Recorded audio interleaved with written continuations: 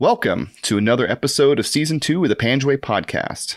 As always, you can find our episodes on all podcast platforms, as well as YouTube and Facebook for the video episodes. Please be sure to hit the subscribe button on your platform of choice, and if you enjoy what you hear, head on over to Apple Podcasts and leave us a nice 5-star review. If you want to support the podcast financially, we've set up a few ways for you to do so this season. You can become a patron by hopping over to patreon.com/thepanjwaypodcast and sign up for a small monthly donation. If you want to make a one-time donation, you can find us on Venmo at The Panjway Podcast.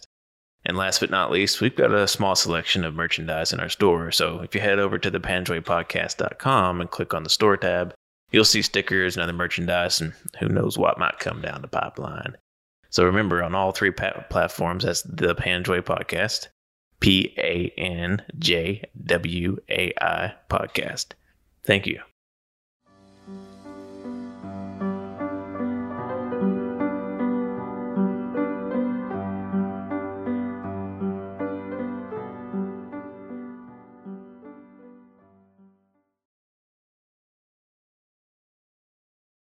I honestly, I cannot believe the balloons were being used for that. I didn't all the time. I didn't know that. CAF was such a big conglomerate that we had complete douches there. Like, I remember my commander got pulled over by some sergeant major. He was got in front of him and put his four-ways on, and it was.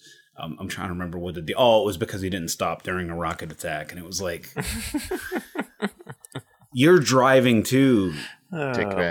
Shit break. Like, you're not following the rules either, because if you're saying we're wrong for not stopping, I think that's what it was. It might have been a different infraction, but anyway, my commander basically told him to go pound sand. And Sorry, I'm sorry, Sergeant Major. I can't hear you when you're not standing in a position of attention. Pull that classic move.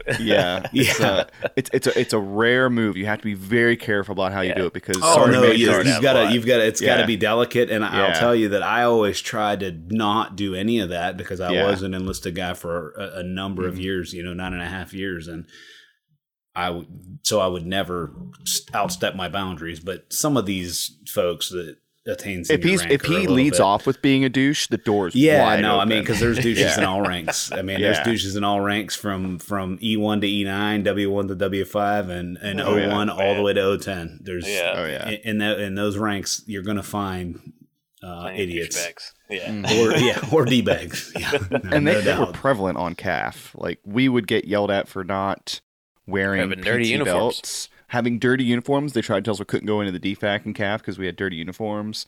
Not having four-ways on the MAT Vs or some they did while we were there, and we were told a different scenario of why it happened. I don't know what the real cause was. I really don't.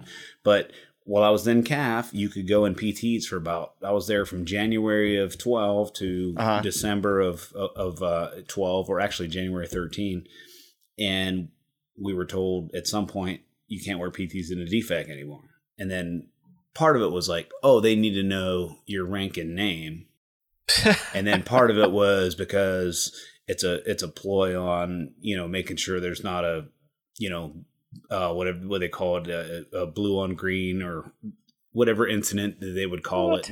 But we didn't have a lot of Afghan forces at it's just as easy. Anyway, we were all mad, and we think that 100% it was just to be able to identify somebody's rank and say 100%. That's the person that is going to get in trouble because they did this. They didn't get under the table. So sergeant majors know who they can yell at. Exactly. They're not going to yell at chief. Captain or something. No, that was a big deal at Kandahar. If you didn't get under the table during a rocket attack, everybody's like this little plastic table is going to save you if a 107 millimeter Katyusha rocket hits you. Well, that was our thing. We were at the boardwalk one time, and the siren went off, but there weren't actually any things coming. It was like a drill or something. Everyone was scurrying and hitting the deck, and we're just like, "What are you doing? It's a rocket attack! Get down!" I was like, if I die, I die. I'm good. I've been in the real shit for 6 months. The shrapnel thing, but it was just to me, I would do my best if I was somewhere near and I heard the siren. I would try to, if there was a bunker, I wouldn't do the dramatic sprint, but I would step in there because The problem was for us, absolutely. In Kandahar, the problem was that like Mustang Ramp, that was the place that it got out of all of Kandahar. They were all landing like vicinity Mustang Ramp. So I remember pre-flight and hearing it, and it was like I remember jumping off the catwalk because it was multiple rockets that you could hear splashing around, and they weren't like super close, but it was like I would be an idiot to not go walk over. Like that's exactly what it was. No reason to look like an idiot. It was not a sprint off the aircraft and a slow crawling across the freaking runway to get there. yeah. I wasn't doing all that. I just it certainly was interesting. Well, we're here with former CW3, right? Yeah, CW3 you get as a 3 retired. Or 4. Okay. 3. CW3 retired. Keith Nicely, former infantryman, 11 Bravo, and Apache helicopter pilot. So as everyone who watches the show is aware, this is going to be an episode near and dear to my heart. We has the additional distinction of Keith was one of my instructor pilots in flight school. I was one of his first students ever. And Keith also was in the air over Luke and I in Panjwai in 2012 as part of Task Force. Was it Dark Horse? Was that the name of Task Force? Yep. So even though he was an Apache pilot, not a Kiowa, he was still part of that task force. Did you guys have the same call signs? Yeah, so Dark Horse? If it was an AWT, which is an attack weapons team, then it would be gunmetal. But we didn't. I mean, that's right. I won't say we never did it. I would call it 2%. The rest was pink teams. And then we had a thing that they called heavy teams, and it wore out. It wasn't a good call. It was 258s, 1 Apache. It just wasn't a good sign. So we wound up just going back to scout weapons teams and then pink teams. So the call sign Dark Horse has a near and dear place in all of our hearts. So no. Mine for sure. I mean, that is the single greatest year that I've ever served. I mean, there was a lot of happy moments and certainly a lot of sad ones, but it was certainly the best group of gentlemen and women that I've ever served with. It was an awesome deployment. Awesome. Cool. Well, so when you made the, let's rewind a little bit. When you made the decision to join the military, like what drove you to the Army, and why did you choose infantry at first? Okay, so here is I guess I'll do we got the 5-minute intro, but I will try to break it down a little bit even faster. You've had a pretty storied career. Yeah. So what really occurred is I was in high school. I was on a wrestling team, and I had my 2 best buds were actually really studs at wrestling, and they both, one of them got a scholarship, the other one wound up earning a full scholarship and becoming, he all the way up to rank number 2 or 3 in the country. Damn. NCAA Division I, and I was hoping to do maybe like a Division III, which didn't have scholarships, but I didn't have really any of that stuff going on, and my family didn't have a lot of money. I was a person that my parents died when I was a young age, which I won't go into the whole spiel of that. But I was raised by my aunt, and I said, the Army, perfect fit. I'll go in the Army, and I want to do something physical though. And when I said that to the recruiter, he was like, "Ching ching," and he's like. Have you heard of the infantry? Not like the Full Metal Jacket. 100 infantry, but he was like, "You need to go infantry," and he had told me, he's like, "Once you get there, you'll be able to get airborne school and ranger school. It's automatic. Just perform." And I was like, "Oh, okay, yeah, no problem." So I did the delayed entry program, and then I wound up shipping off. First time I ever been on an airplane, Pittsburgh to Atlanta, and I get down there and.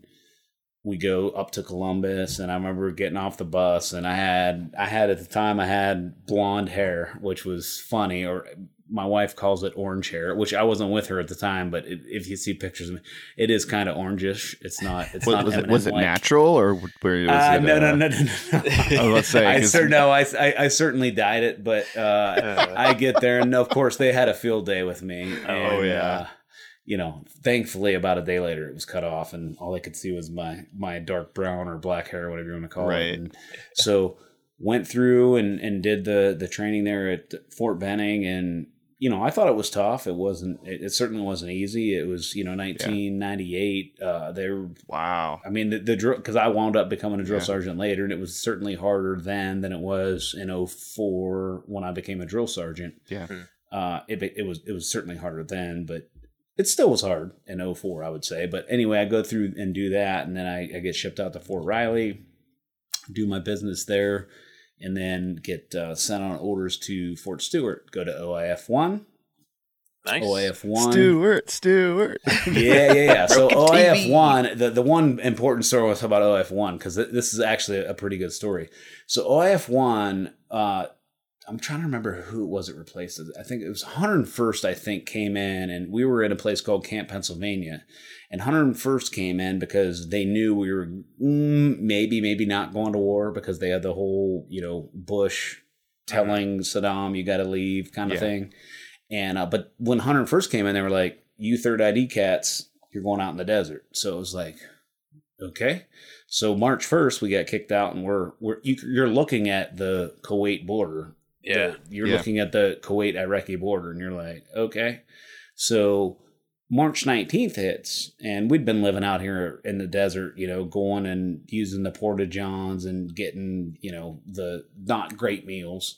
Mm-hmm. So we were out there, and I remember playing spades. I was playing spades with, like, just like you guys have a bunch. We had like MRE boxes, and we're slinging spades, and you see all of these MLRS.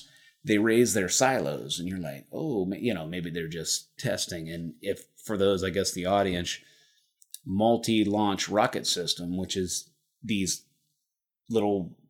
They're not little, but they come open and they have silos, and some of them have 12, some of them have 6-packs. I don't know all the nomenclatures of them, but they came open, and so we all turned around and kind of look, and we're like, okay, maybe they're just like lining up in case something happens, right? And then you just see, oh man, I mean, and they start going. I mean, there's just hundreds of them going out, and they're going up, and then they're turning directions, and you're like, oh shit, it's on. Yeah. On. So then, and we had no clue before that. Wow. And my infantry brothers that will see this, they know we had no prior knowledge that this, and then they said, at this point, get yourself in MOP 3 and get ready to roll. How long were you staying in MOP 3? Oh, we were in MOP 3 for, all the way up to Baghdad, all the way to Baghdad, and then for an extended period once we were there, we were, terrible. And then eventually they, said all clear, and we could get out of that. But that was OIF. Which battalion was that? I was in, at the time, what? Let me think. Give me 2 seconds to think that, because I did not do the 269 armor, I believe. Okay. I could be wrong. If it comes back to me 100%, I will, because a lot of stuff has fell off the iceberg throughout the years. But 269 armor, I think, was our, because it was actually much like Afghanistan. It was 2 armor companies and 1 Bradley company, which I was in the Bradley company. And we went there, and we took care of business, and we come back, and I was actually hoping to kind of become a recruiter. Please don't shame me for that. But I was hoping to come to like Pittsburgh, so I could be close to my family and friends here, because I was not yet married or anything. So I was hoping to become a recruiter, but I get back, and no shit, less than 2 weeks from being back, S1 contacts me, and they're like, hey, Sergeant Nicely, you need to come up here. We have orders, drill sergeant school. Oh. Yeah. So I was like, all right, this is going to be interesting, because I was so young. I was a young staff sergeant. I was 22, 23 years old as a staff sergeant. And it was like, we're sending these folks 5 years. What's that? 6 and 5? Yeah. 6 and 5 for sure. That's one thing I did love about the infantry was you made rank quick, fairly quickly, but they selected me for drill sergeant school, and then once that happened, I was said, okay, I'm gonna have to probably be an actor, because I'm a nice guy. Like, it's hard for me to it's hard for me to be mean to somebody, but that's exactly what I did. So I went down from 04 to 07, and I did drill sergeant duty, and I actually let me back up just a second. Because the reason of why I became an Apache pilot was in OIF-1. We were in a place called Karbala Gap as we were pushing up to Baghdad, and I remember looking out the left, and at the time I was actually a Bradley gunner. I remember looking out the left and right and being like, and you're just seeing them. Now, a lot of the stuff was unmanned because they had deserted it, but you're just seeing these Hellfires. And then you're seeing the result. Yeah. You know, turret top busted. You know, maybe not on a like T-80, but on some of these smaller vehicles, you're just seeing turrets getting busted. And I'm like, I want to do that. So, so this is actually pretty good. How similar is it with being a front seater in the Apache and being a Bradley gunner? Because I always felt like there was a lot of like similarities to that, but I've never been a Bradley gunner. That's actually, it's a very, it is this. No, I will put it, it's the same. It's very, well, I can't say the same, but it's very close because what you're doing is you're tracking targets and ultimately you're getting a command to fire. And you're not responsible for that command to fire. You're waiting on the Bradley commander to say you're clear. And then you're able to engage. And that's kind of how it went for us, which we didn't have. I shouldn't say we didn't have a ton. We didn't have a ton. I will say that, but we did have a decent amount of engagements. And my Bradley commander at the time, rolling up to Baghdad, he was great, and he trusted me. And if I had something, he would just say clear, and then awesome. We would engage. And it was like that was like the golden hour of being a mechanized gunner, Bradley gunner. It was awesome. And the thing that was crazy is we wound up because the 7.62, the M240 Charlie, it would take so much dirt and sand on that it was almost unfunctional, and you're just sitting there just spraying this thing with COP, trying to hope that it's going to work, because otherwise, I mean, we had troops that were, we had enemy troops that were close to us, and it was like, okay, we're going to hit them with HEDP, and then when that didn't work, we're going to hit them with AP rounds. And that's legitimately what we did. I mean, people could debate it, but that is 1,000,000% what we did. Is when you ran out of HEDP, it was like you're not going to go to the gun because the gun wasn't working. It was so gunked up with sand. I actually really enjoyed being a Bradley gunner. I mean, because I was a Bradley gunner between deployments, so I was disenfranchised with the idea of being dismounted. So I enjoyed it a lot, and I just remember going to the ranges and be like, "This would be fun in real life." It certainly was. It was a good time. I enjoyed it. I will always say that I guess to contrast the two before I go ahead is to contrast my Afghanistan and my Iraq deployment. And then I have one fake deployment that people make fun of me for, which was Bosnia, but it was a deployment. But to separate the two, I would say Iraq, I certainly seen a lot more stuff, and I seen a lot more morbid things than I seen in Afghanistan. But I will say Afghanistan was both I don't even know how to say this, but it was my greatest moments in the Army, but it was also my saddest, because I guess we'll get into that. But yeah, talking about when you have heroes heading back to Kandahar, that's always a sad day. So from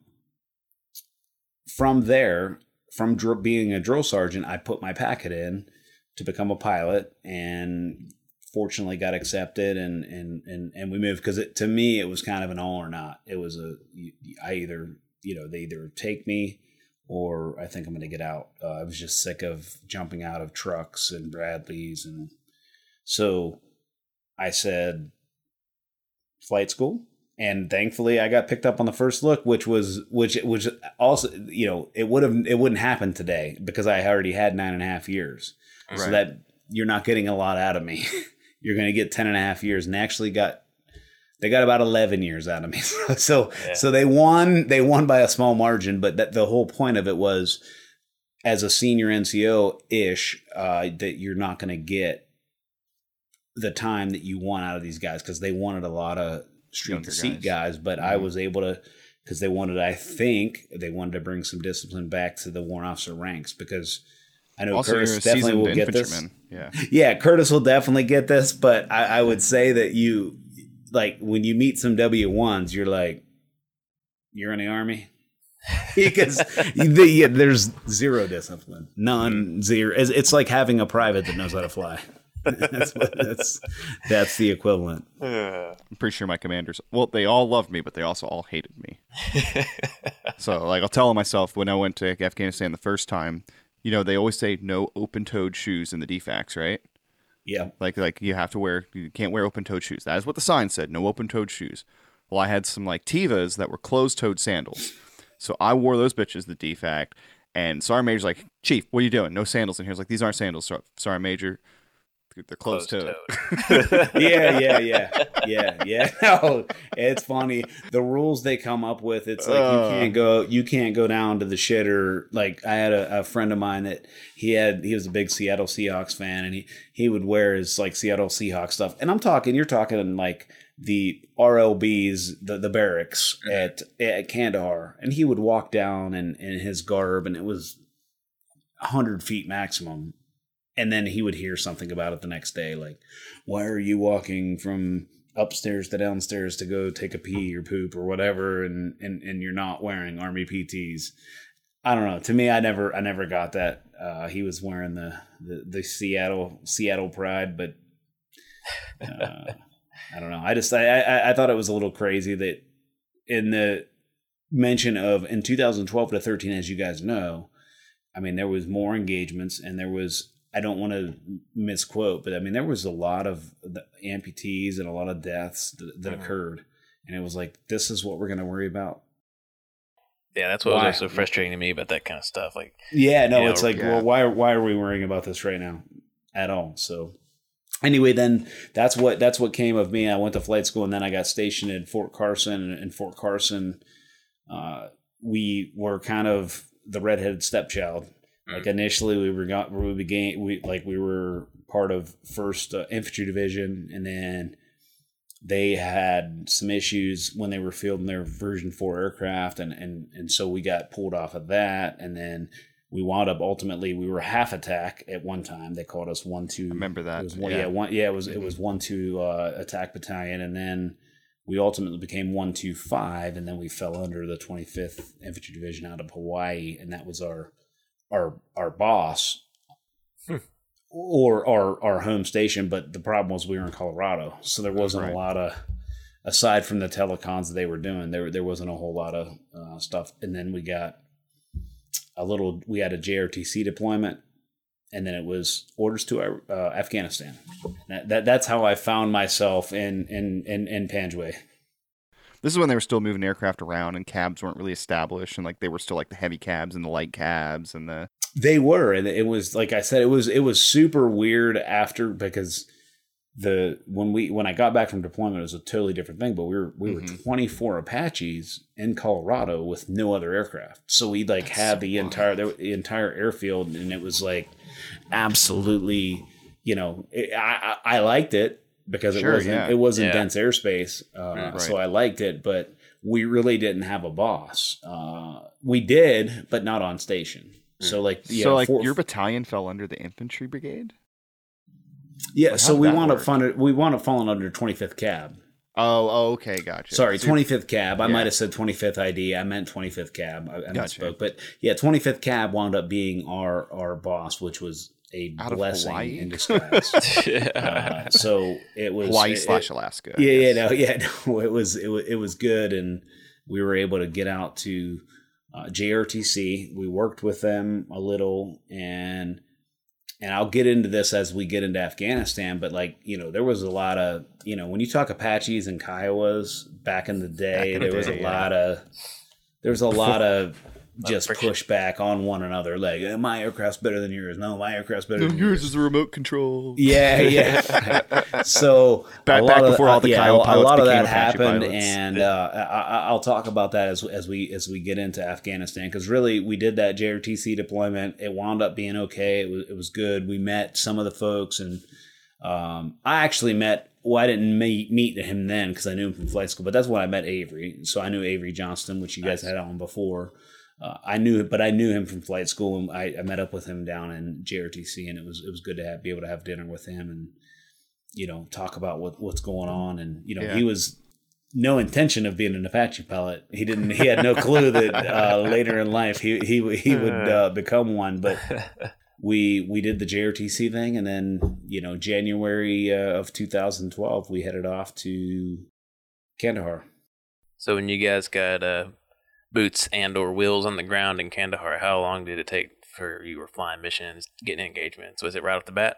No, so for me, there was a transition period, and for me, I was one of the last to be able to do it, and I can't remember exactly what they called it when they were doing a handover with us, and I was one of the last, and the reason why was I was what they call the supply geek, so I was like, I had to do I had me in good line to become a pilot in command, but I was doing all the layouts and stuff with the commander, so I was kind of January. I would say we got there, I think, about January 6th or 7th, and then our guys took over maybe the 28th, but I was still kind of doing training to get the LAO and all that stuff, which I don't regret, because at the time there wasn't a lot of engagements going on at the time.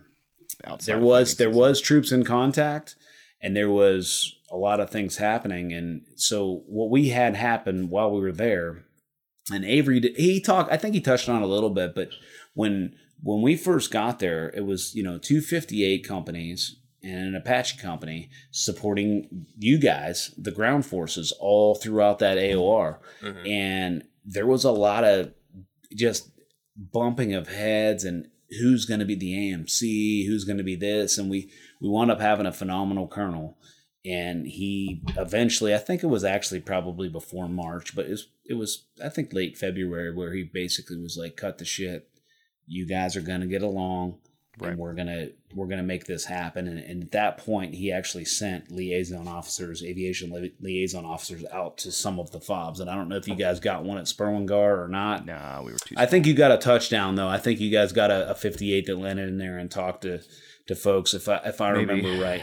It wasn't, but it wasn't a 30-dayer like it was. This also would have been before we got there. So if it was early in your deployment, we didn't get there till mid-March. So mid-March, yeah. So you guys replaced the one. So I told Curtis yesterday in the pre-interview that I had a best friend of mine, guy I lived with for a long time. He got blown up in July of 2011 and ultimately killed him secondary, which I was glad to hear on some of your podcasts, like when you were talking about, hey, we would just wait in a vehicle and then wait for EOD to get there, because my buddy did not do that. He did not get killed on the initial. He got killed when he got out of the vehicle. He was a first sergeant, and he ran up to help the driver of a vehicle, and I'm talking probably 2 miles west of Zangabad, and he got killed. And I won't talk about it too much because I don't want to get emotional on your guys' podcast, but nonetheless, to know where he died was a driving force for me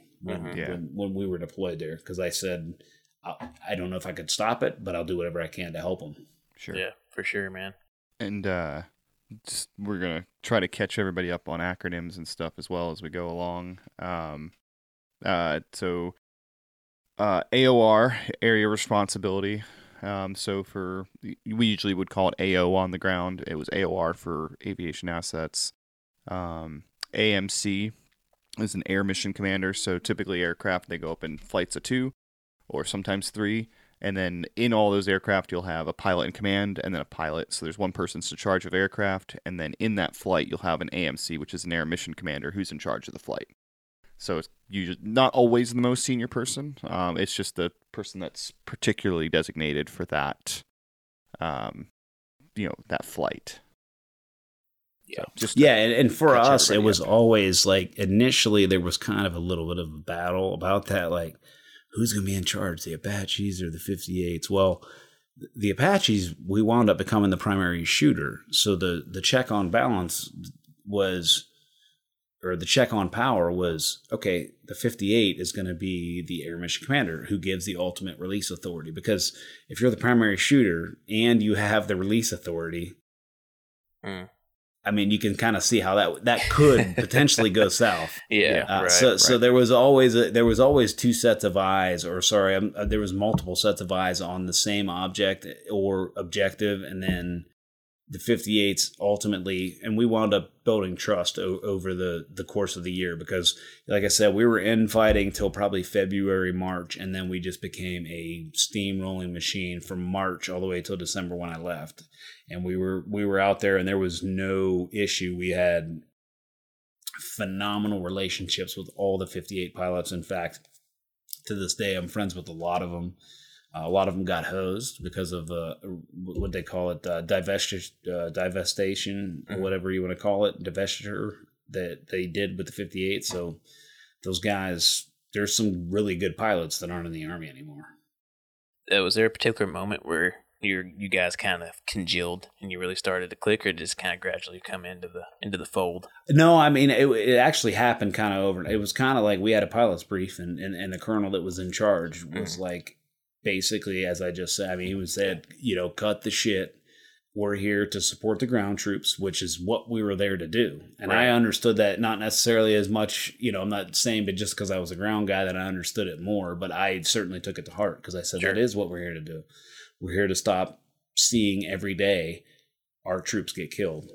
And if we have to risk us getting shot down, it is what it is. But we are here to help the ground force. And it actually happened pretty immediate. And then after that, there was not a whole lot of back and forth with there's a couple incidents between 58 and 64 pilots, but I would call it minimal.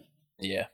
Now this is a really important part when we talk about combat in Panjoy because, we were very lucky that CAF was right there. We had PASAB right there. You guys had refuel and rearm capability really close, which kind of contrasts with some of the mountain deployments like out of JBAD or up into the Kunar and stuff like that, where they might have to wait 30-40 minutes for air support. We had the ability to get it very fast. So whereas their firefights were very they were lesser but way longer, our firefights were usually very hit and run, but with a decent amount of firepower, but very, very short, because we'd be like, hey, troops in contact, and then somebody's overhead, and they're like, fuck the helicopters, and they run off, and then they go fuck with somebody else on the other side of the river, and then you're jumping over there. So for us, having you guys there meant that we never really got into a super, super bad situation except for very few times. And then, but having you was more of a deterrent.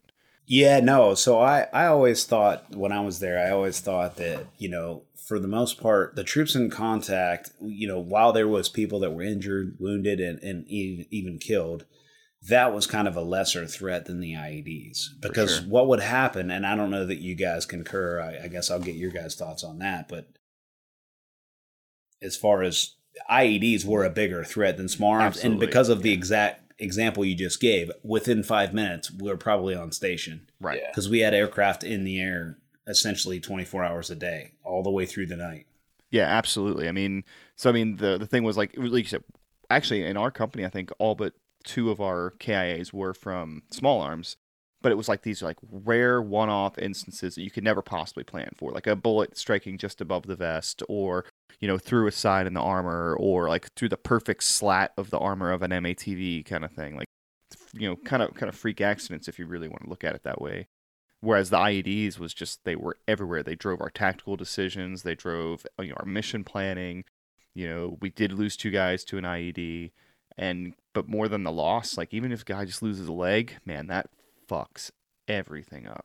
And it's a huge deal. Like the amputees, of course, you always hate to hear, 3 or 4 heroes loaded in a Black Hawk headed back to Kandahar, because we all know what heroes are, and that for the audience, that's a soldier that gave his life for his country.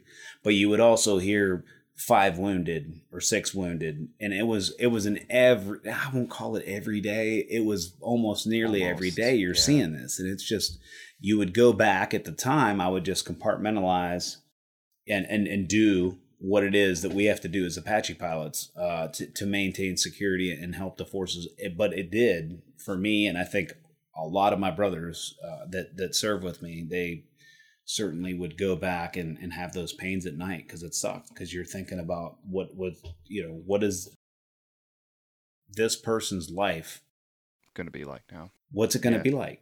They just lost 2 legs and maybe an arm or 1 leg. I mean, it really was. No, it's a life-changing event. And then we would call, there was times that we had called Rule 3 over at CAF to check on somebody. And there was a couple occasions where somebody bled out and it was, wound up becoming a hero. And it was heartbreaking. And you just were like, what can we do better to try to stop this? And really the only thing we could do, which became a tactic for us, was coordinate with the units. Yeah. Coordinate with Sperwangar, coordinate with Zangabad, coordinate with Siachoy, coordinate with Basab, and make sure they understood that, hey, if you see somebody doing some nefarious activity, how do you talk to us? Right. You don't have to give us a 5-line CCA report. You just tell us where your friendlies are and where the target is, and we'll figure it out. We're going to be able to more than likely surface that target depending on where they are in relation to CivCast kind of considerations. I think that was one of the major boosts for us, because you talk to our guys on the ground, you'd be talking to our RTO, our Fister, whoever had the radio, our lieutenants, and so that direct line of communication, unlike the typical thing of having to work your way through however many layers, was really handy, and it made us feel good to. And you hear Dark Horse come on station, especially Dark Horse. That call sign always had a lot more credence with it. Yeah, no, Dark Horse. We became, I think, by March, April timeframe, which was when you guys were kind of getting in there. We had kind of got the skill of how do we work with these ground forces, and the unfortunate thing for troops in contact like your guy, like yourself, because I know I worked a few certainly for Sperwangar and a lot from Siachoy and even from Basab. The problem was when you guys would take fire, these people are all during fighting season, they're all in the wood line. And it's like, even with the flare, it's hard to see them. But what we could do is dump down rockets and shoot 30, which I've done. And the folks in my company and the 58 pilots would put down rockets in 50 cal. And those, a lot of times it would stop for the ground forces, because it's like, do we want to go against this air power and continue to try to fight? Mm-hmm. I can't speak to as what you guys seen on the ground. I can only speak to usually what they would say is, hey, it is stopped. And it wasn't every time, because sometimes you had some dedicated Taliban / whatever you want to call them, terrorists that were out there trying to get you guys, and they would just keep going no matter what we did. But that happened sometimes. I mean, there were definitely different factions of the Taliban, and it's pretty clear. I mean, there were the ones that were like, the farmer and his teenage son who got paid $100 to shoot at us every once in a while. Yeah. But there were a few times when that you're being chased down your patrol and you're being set up into multiple ambushes, or you're getting hit from multiple positions, and you're like, well, there have to be at least 15 fighters here, and they're coordinated. So it's very different. And those guys tended not to leave when you guys came overhead. You had to start. Somebody had to die before they withdrew, or you had to put rockets in a field next to them, or 30 mic on a field next to them, which is another effective strategy you guys did, which was kind of off the X fires into an open field just to get rounds out. Deterrent. Yeah. No, that was. I mean, for me, I liked. I didn't get to do it a ton. There was a few times I was able to do it where a wood line was occupied with, certainly you could see it was 2-way rifle range between, the Taliban and bad guys and U.S. forces, 2-way rifle range. But you could see muzzle flashes coming out of the wood line, and you're able to go and dump rockets. And whether or not we killed anybody, we wounded people. We may have killed people. I don't know. But it always was good to hear when the RTO would be like, okay, because the thing is when you would sometimes, when it was heavy, and I know you guys been in heavy situations because you guys lost a lot of people, and that is tragic. But sometimes you would talk to the RTO and they're so overwhelmed. And that's where I kind of get because I understand it. When you're going through crazy stuff, it's like, it's pretty hard to say, this is exactly what I want you to do. You're just pretty much saying, I'm trying to keep cover, put rounds on target, please. Yeah. And we're like, but we got to know where you're at. And then they would usually do a pretty good job, or we could figure out where they're at based on what we were seeing, and then help, because that's all you want to do as an Apache guy was help. Well, that's one thing that, I tell people this and they don't always believe me. It was like being on the ground first, being an infantryman, being a Cav Scout, and then becoming an Apache or a scout pilot is such a world of difference. Like everybody eventually catches up, right? Like even if you have no ground experience, you do enough deployments, you get really good. But like if you're like a junior pilot and you go into a deployment as an Apache pilot, but you've been on the ground, you're like way up here above your peers that have never been on the ground. Just in terms of your tactical expertise and like how do you talk to an RTO? What does he see on the ground? What is he expecting? What does he need? And whereas a brand new guy has no ground experience is like, he's looking at prods and he's reading a 9-line or he's trying to read it's 1,000,000%. And I cannot even come close to living up to what you guys, because in OIF 1, we had lost some folks, but what you guys went through, only because I was there over top.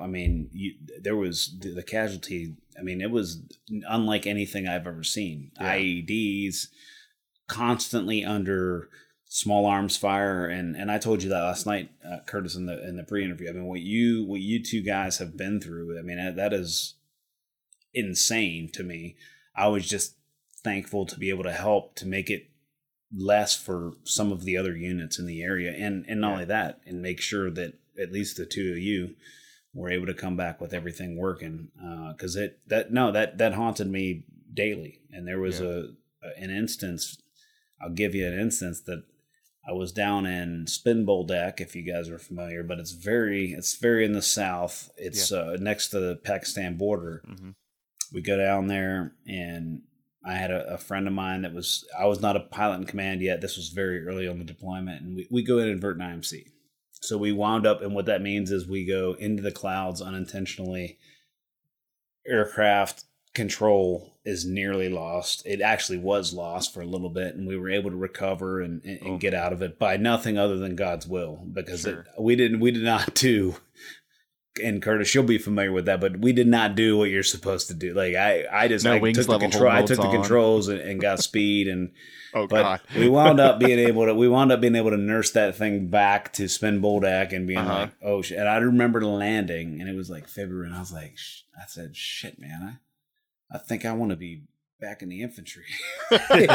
This sucks, man. I was like, this is absolutely terrible. I don't want to fly in this kind of shabby. Like, that was a real threat of death, because I was expecting to hit a mountain, and unfortunately, not a good place to go. The individual that I was with, he was one of the guys that died in a career crash later, Brandon Smith. So I paid my most respect to him. Yeah, he was a great dude, but we had that scary moment, and I remember we got back, and oh my gosh, big old hug at Kandahar, and that was kind of how that went. And then that's crazy, because that's how he ended up passing. He was in really, really poor weather conditions. No, that was the saddest part for me, is that I thought he had already had his close call. His close call, but he was with another SP, so I'm guessing that had probably gave him a little bit of comfort that he was with another very senior pilot, and he was like, but no, it broke my heart. It absolutely broke my heart for him and his wife, that is a friend of mine to this day, and so pretty crazy. Man. Now, I will tell you, I was thinking about, like, with the ground forces, when we would do the conversations with them, we would talk to, do you remember where Belém Bay was? Oh, yeah. Yeah. Yeah, so Belém Bay, we would talk to these folks, and Doom was their call sign. Doom 02 would be like the guy we talked to all the time. Right. But we would go out, and they were pretty swoopy at what they did, because they only had about a 200-300 meter stretch that they would arm up, and then they're out of the engagement area, because now they're next to buildings that you don't know if they're occupied or not. So Apaches can't shoot. They became aware of our tactics. So right. But we go, and I was with a fairly young guy, but he was really talented pilot, especially in the front seat. And we would go, and he would call them like the night before our mission and be like, what do you got? What do you got? What do you got? And so he would always tell me, like, Keith, we got to go over. And I'm like, all right, we'll go over. So we go over, and sure enough, here comes up old dude in his moto, and he arms up an IED, and front seater. Of course, we got clearance to fire. We fire. boom. It's like, okay, got him. That was a pretty cool shot. 3 days later, it wasn't even the next day, because I think I used to tell a story that it was not the next day. It was like it might have been 2 or 3 days later. They replaced that guy with a new guy that was doing the same route. And I'm not kidding. The videos, I don't have them. The videos are out there. Mm-hmm. It looks like the same video. Adam, the guy I was with, did the same. He called. They were like, all right, we'd be loitering out probably 10K away. And they're like, all right, he's doing it. We'd come inbound. It looks like the same shot. You wouldn't be able to tell the difference between the two. It reminded me of like Idiocracy. It was like, okay, your dude just got smoked doing that, and you're gonna do the same thing, and then you got smoked in the same spot. Mm-hmm. Yeah, I mean that was kind of like a thing for NRAOs. These guys would have their little routes, and they stuck to them religiously, you know. Yeah, and it was funny. There was one guy who had mastered his route in that he could cut the gaps. Gonna jump into a building, you know, because he knew the birds were watching him.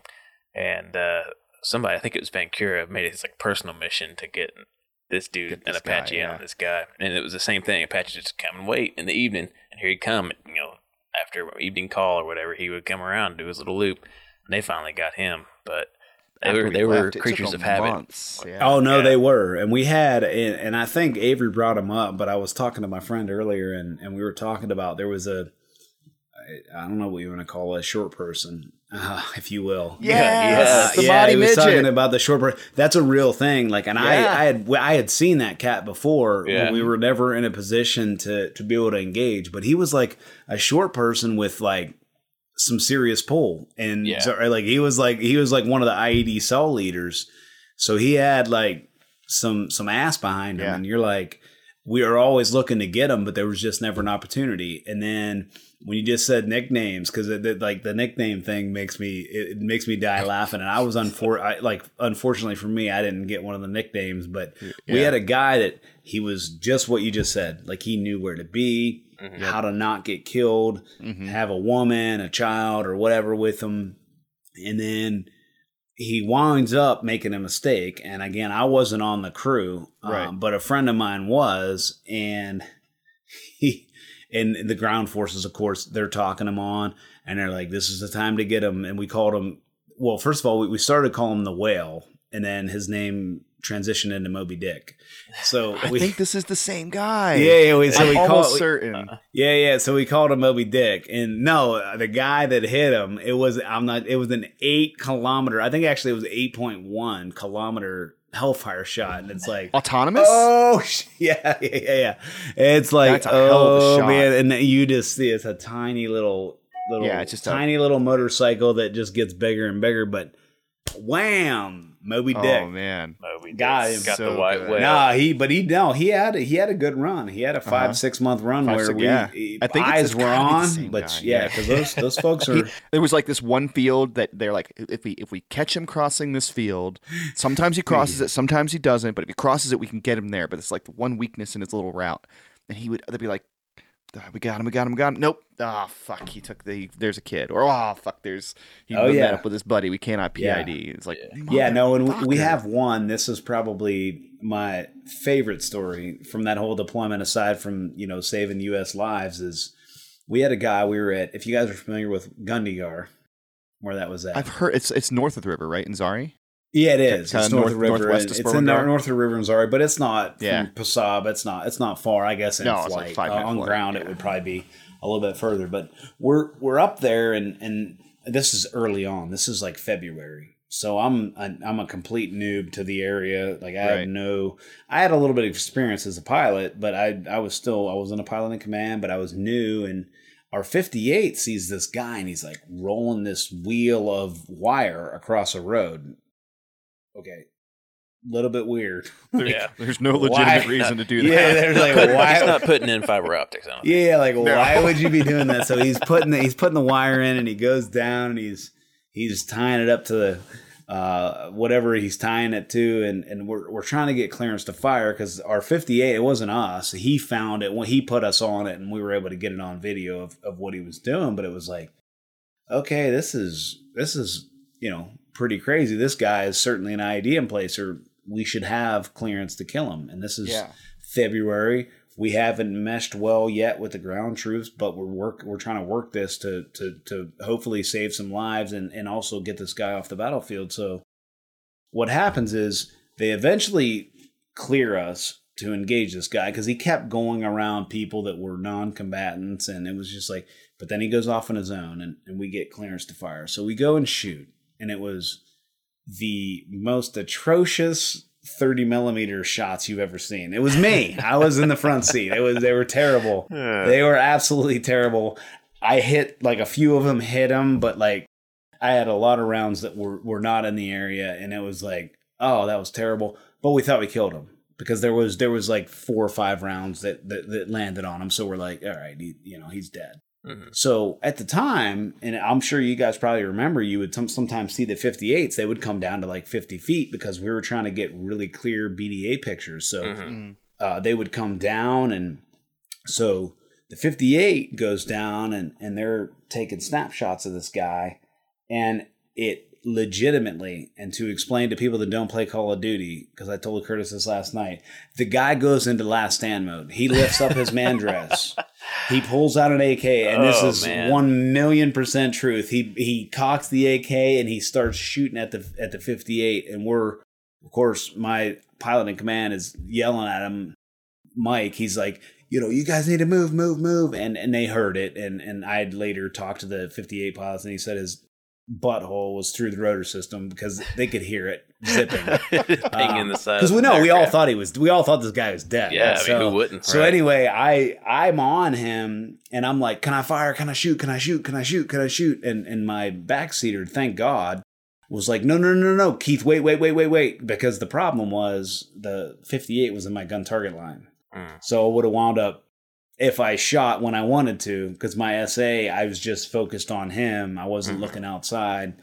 We would have wound up shooting the 58 down if I would have shot initially. But I waited, just like my backseater told me to, and then we smoked the guy. But it was crazy. And then we get some general sees it, and they put us in for ARCOMs with V. Actually, I think he might have put us in for air medals. I don't know what he put us in, but we want to get an ARCOMs with V for it. But it was just like, the only reason this happened is because of my shitty marksmanship with 30 millimeter. So it was a little bit funny. We did not, now I will say, Curtis, to my benefit, we never did get to go harmonize. So the gun, I don't know, but I'm going to blame it on myself. But it's a Delta model, man. Those are usually pretty reliable. Yeah, things are usually pretty accurate. Yeah, it was certainly on me. It was my first engagement over there. Oh, man. Well, maybe that guy just had a... He was going to go out like a champ. Well, he 100% did, and if you're able to ever see the video, it is really, because it's legitimately Call of Duty Last Stand mode. Yeah, he pulls the thing. Is like he's already like mortally wounded, but he pulls the AK out. He was more power to him, man. He was ready. Props to him. Yeah, he was ready. It brings up a good point when you talk about the 30 millimeter cannon on the gun, and they always see like Apache videos, and they're like, can't these guys hit shit? They're going everywhere. We're going to take a moment and explain what the 30 millimeter cannon is. It is not a sniper rifle. It is an area weapon. It's not a point weapon system. Yeah. It's not it actually has the capability to be that accurate, but that's by design not supposed to do that. It's supposed to shoot in like a little area. It's supposed to have dispersion because they are exploding rounds. They're not just bullets. They're little tiny grenades. So the idea is you pepper a small area with all the shrapnel. So like, it's going to happen. It's not designed to hit people. It's designed to shoot armored vehicles. 100%. Yeah. And folks don't get it. No, it's like just they can't hit shit. I'm like, calm down. Listen. Yeah. Linda. No, and it's just like the rockets. Like, people expect rockets to hit exactly, and it's like the rockets when you have unguided rockets. Mm-hmm. Yeah, it's just I mean, free will. Anybody's guess. Pilots have a say. But like, you're not driving it within 5 meters. Most aren't. I mean, maybe you're able to, but now you can though. Well, now you can. APKWS. APKWS. You're gonna. It's much like a Hellfire. So you're able to do that, and that's kind of common knowledge because I didn't want to cross the the border of me saying something that's classified. That's not. But APKWS, I think that's pretty common knowledge. That laser guided rockets, which is funny when I hear people say that. I was like, so you mean a missile? No, it's a laser guided rocket. It's like if it has guidance, it's a missile. Yeah. But for the audience, APKWS is just it's a kit that attaches to the front end of a normal rocket. Like you can take one off the shelf, you can put this kit on there, and it turns it into a guided missile. System. Yeah, it's awesome. Yeah, it is. It's an awesome thing, and I don't know if we're going to keep buying them. Or they are expensive, but they're really worth it because they hit their target. It's like what, $30,000 or something for each kit. I wish I knew. I don't know that. It's something absurd. How much does a Hellfire cost? $100,000. God, Hellfires are expensive. When you start getting into the newer Hellfire, they're even more expensive. Yeah. But yeah, $100,000 is like for like your basic kilo model fragmentation. Nothing fancy. Yeah, like your November models, which are like the thermobaric overpressurization rounds. Those are a good bit more expensive. Yeah, that makes sense. But they are cool as shit. Now, I will say so a lot of times with Troops in Contact, when we would get it, and then we would have Troops in Contact, and then they would be moving, whether it was you guys or a different unit, they would move, and when they would move, that's when an IED would occur, and it was that's when you would see the things to me that haunt me like to this day is you would see MRAPs potentially burning or vehicles burning, and you're like, and there's nothing we can do because it was pressure plated. So it's like you can't. It's not like back in OIF 1 when dude on the overpass, kill him because he's the dude he's got that. That was how they did IEDs back then. But in Afghanistan, no, it was all pressure plated, and so you don't know who the guilty party is, and especially if it's outside of balloon or PGIS coverage. I just remember seeing burning American vehicles and just being as mad as you can imagine a person being. As mad as you guys were when you were there and losing friends. I mean, I was so mad that I just wish that there was something that we could do to stop it from happening. Because it did a lot. Yeah. Just being overhead, man. Being overhead certainly helps, a ton. But when you see burning MRAPs and burning vehicles with U.S. troops that are in there, and even on the ground when you see it, or it's your damn squad members or your team members or whatever it is, it's like that's something that is with you for life. And I mean, it's hard for me to deal with. I have a little bit of issues with it. I'm trying I got a little bit of treatment going on, but I'm not going to be one here to cry on the air. So I certainly, I'm seeking treatment for some of it, but it sucked. That's the worst part of that deployment. Mm-hmm. Yeah. Smoking the bad guys was the easy part. That's the fun. The hard part was watching our ground forces go out there and do what they're supposed to be doing. And did you guys ever do like the the dismounted route recons where like looking for rock formations or like trying to find stuff like that, or was that mostly the Kiowas doing that stuff? Kiowas were mainly doing that. I actually have another fairly good story about the Kiowas. So we had, and I don't know, I'm sure that most folks that were over there when I was there is. So we wound up at Kandahar. I was just taking off random night. No big issue. And a rocket, it splashes into Kandahar. We were already in the air, and they're like, "Hey, can you go check out this poo?" No, the balloon. Yeah, check out this poo, and the balloon has eyes on one rocket rail. They just put the thing on a rail with like a dryer timer or whatever it was. Well, we wound up finding 5 of them. So we go and we shoot we're shooting 30 millimeter on the first. We knocked off between us and the 58. We knocked off, I think, the first 3 or 4, and there was 1 remaining, and this sumbitch would not go down, and it was just sitting on this rail, and it was like it just rock steady. 30 millimeter direct hit, nothing. Wow. We did rockets. 58 went into rockets. Boom, boom. They said, okay, move back. So we actually moved like 10 Ks off. 100% true story. Moved like 10 Ks off. They're like, all right, there's an AC-130 inbound. AC-130 comes in, drops like a bunch of freaking 155s or whatever their arsenal is. Yeah. And the damn thing is still standing. So it's like, oh, this is like the little rocket that... The rocket could. Yeah, it wouldn't die.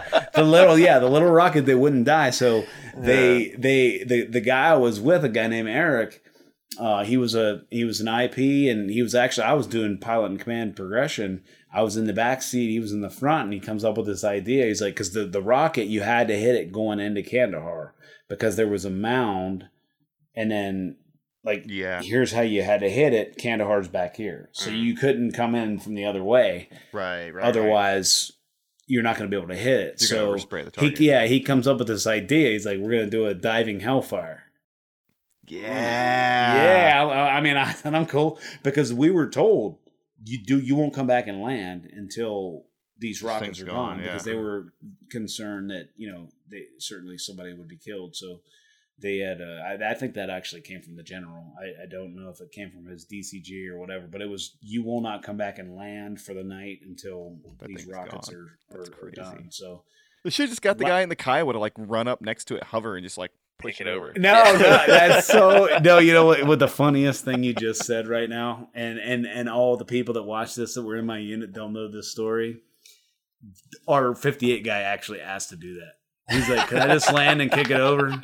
I'm not kidding. That's 100% cheaper. He landed. He said, and Avery mentioned him in his podcast, but he actually requested. He's like, can I just land and kick it over? And they were like, oh, hell no. Because they were thinking it was going to blow up. Or it's got secondaries around it. Yeah, when he kicked it over. So, down we did have a 58 guy that asked that, though, which was awesome. Pretty See, I was funny. always meant to be a 58 pilot. Yeah, no, he 1,000,000% was like, can I just land and kick it over? And they were like, oh, hell fuck no.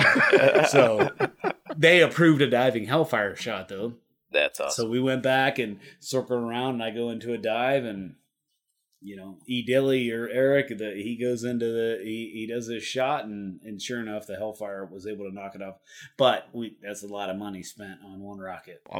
Yeah. But it potentially saved a life, so I think it's all good in the end. And to give an idea why a diving Hellfire has an advantage, the way the Hellfire's flight profile isn't just like a line. It comes out, it does a vertical climb, and then it comes into a terminal phase, and that's when the seeker's looking for the laser energy. So most Hellfires, you actually have to coordinate, make sure that there's nothing above you in addition to below you, because it's going to do this. Because the idea is it's supposed to take out a tank. The weak part of the tank is the top of the tank, so it's supposed to come in vertical. But sometimes you have to do kind of weird stuff to force it to do these certain things. So if you do a diving Hellfire, it actually does kind of shoot like it's a rocket, like straight off the rails. And so that's how you can, that's awesome. Yeah. Yeah, I loved actually coming by, and we took, this is actually another extremely funny story because he came to Sperwangar, and I don't know if you guys were there when it happened. I can't remember, but the Sergeant Major of the Army had showed up. Oh yeah, I was there. Ugh. Oh, you were there. Okay, oh, yeah. So our job, we were trail on a 60 that was covered that guy, and it's going to be funny in a second. So we're trailing this guy. He goes in, he lands, and I'm not going to be mean and disparage him by any means, but we go to all these different fobs, and he lands. So we get back to Kandahar at Mustang Ramp, and the Black Hawk pilots that we were chasing, they come over and they're like, hey, Sergeant Major of the Army said he didn't have time to come tell you guys, but thank you, and they gave us a coin, the Sergeant Major of the Army coin. I got one of those too. Yeah, so but here's where it gets funny. You're like, all right, so I was with the same guy that I did the diving Hellfire with, E. Dilly. So we go and we drive back from Mustang Ramp to our barracks, which is 35, 40 minutes, whatever it is. And we get back, and we get one of the lieutenants, or it might have been the commander, but they're like, hey, you guys need to go out back to the ramp to get a coin from the Sergeant Major. And I'm like, I already got one. And they're like, yeah, no. They're saying you need to go out there like right now. And we're like debating this with them. Like, we don't need to go back out. We already have it. We already got it. it's all good. But they wouldn't. I think it was a lieutenant actually. It was just like, and we're like, fine, we'll just go out. So we go back out. They give us another coin. So, like, both of us got 2 Sergeant Major of the Army coins. And we tried to explain it, but they were just like, all right, dude, I'll just shut up and take another coin. Yeah. I remember that. I remember that visit. That visit, that was Sergeant Major of the Army. The day after. And he I didn't actually even meet him. It was his the guy that was making a big deal about it was his like, aide, which was like either Sergeant First Class or Master Sergeant, but they were like, because he had told them make sure those pilots get coins, right? And he wasn't tracking that we got them or something. I don't know. Either way, I wound up getting 2 of them. I gave one to my father-in-law, and it was pretty good deal. So he visited like the day after we had like a really, or maybe it was like a week after or something. We had a really bad mission when we had a Mascal and had a couple guys lose their legs, and he went to like the Sergeant Major of the Army might have come to Spurwingar, and then like the General like Odierno went to Zangabad or whatever, and they flipped a coin my way like, hey, we heard your backpack got shot up, so here's a coin. Well, Sergeant Major thought it was a cool story. Here's a coin. Sergeant Major Chandler. It's in a bag somewhere. Sergeant Major Chandler. I don't. No, we'll definitely call that guy. I'll call that guy out. Yeah. He was the one that was like, I'm going to ban all the tattoos because tattoos are unprofessional. I was like, I'm pretty sure our job is to kill people, and that's pretty professional. But, no doubt. Man. And then I don't. I'm open to questions of what you guys have. I mean, I have more talking points, but I feel like you guys could maybe push the podcast forward with questions that you got. Oh, we got tons. When you were working with the Kiowas, and doing specifically the pink teams or even the heavy teams, what was the best way that you kind of like split those assets? Because they have different capabilities, right? The Kiowas can fly slow and slow. They have excellent, visibility with their eyeballs, but they have pretty shitty optics in terms of like the MMR is nowhere near as good as the TADs on the Apache. So what was the best way you kind of guys mixed the capabilities? So the main way we worked it is the 58, they would sometimes see things that we couldn't see, and we would see things a lot of times they couldn't see. But the 58, a lot of times, of course, as you just said, they were flying low, and we would get called in on an objective area, and it would be, hey, there's a guy in a black man dress with white sandals or whatever. That's an example. That's not necessarily. Yeah. But it's hard for us to see that in the TADs. Right. But in a 58 with naked eyes, super easy. Yeah. That's the dude. Right. And or that's the person. And we need to engage that individual. And so they would come up, and then we would get clearance. And again, a lot of times they were 99% of the time they were the air mission commanders. So they would give us clearance. And so that's one way that they worked really well. And another way they worked really well is some of them were really, really, really good at rockets and their 50 cal. So, because you would hear sometimes, and I'm not making jokes at my 58 brethren, but we would go in and potentially, there was one instance of a crew that, or I'm sorry, not a crew, but there was a little IED emplacing team it was 2 of them, and they had blown up a platoon sergeant and I think 2 sergeants the day before, and they were walking down the same path. This is vicinity Passab, and so we go in, and I'm with a good friend of mine, and we go in, and it's 12 feet on each side of them. They're walking down this walkway. Yeah. So if you can imagine 12 feet concrete on each side, they're walking down.